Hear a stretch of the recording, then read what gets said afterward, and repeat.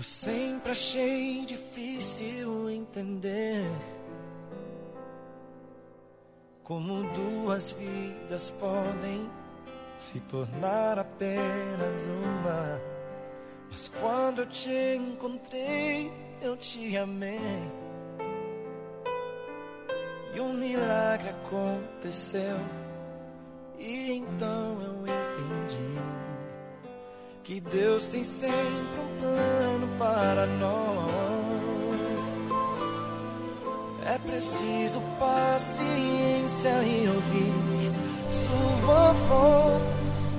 Que será que meu Deus pensava quando criou você?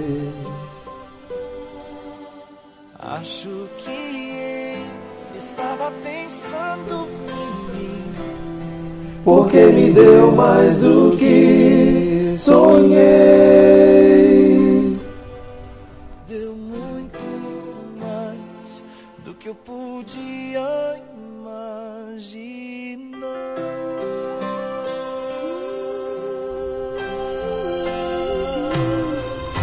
Prometo que ao seu lado eu vou estar. Nas horas mais difíceis eu contigo vou chorar. E onde quer que a vida te levar, o meu coração vai junto, para sempre vou te amar.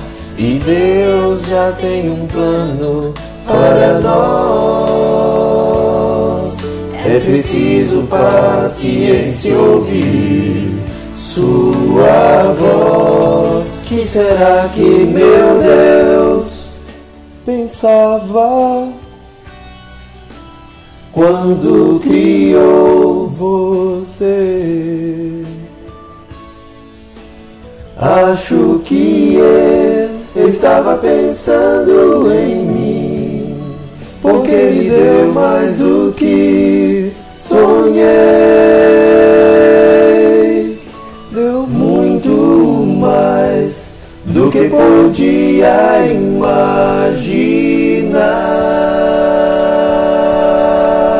Nós dois agora somos um, e bate um só coração. Juntos sempre viveremos, para sempre amaremos. E assim eu posso perceber, não sou nada sem você. Você é inspiração, move o meu coração. Que será que meu Deus pensava quando criou você?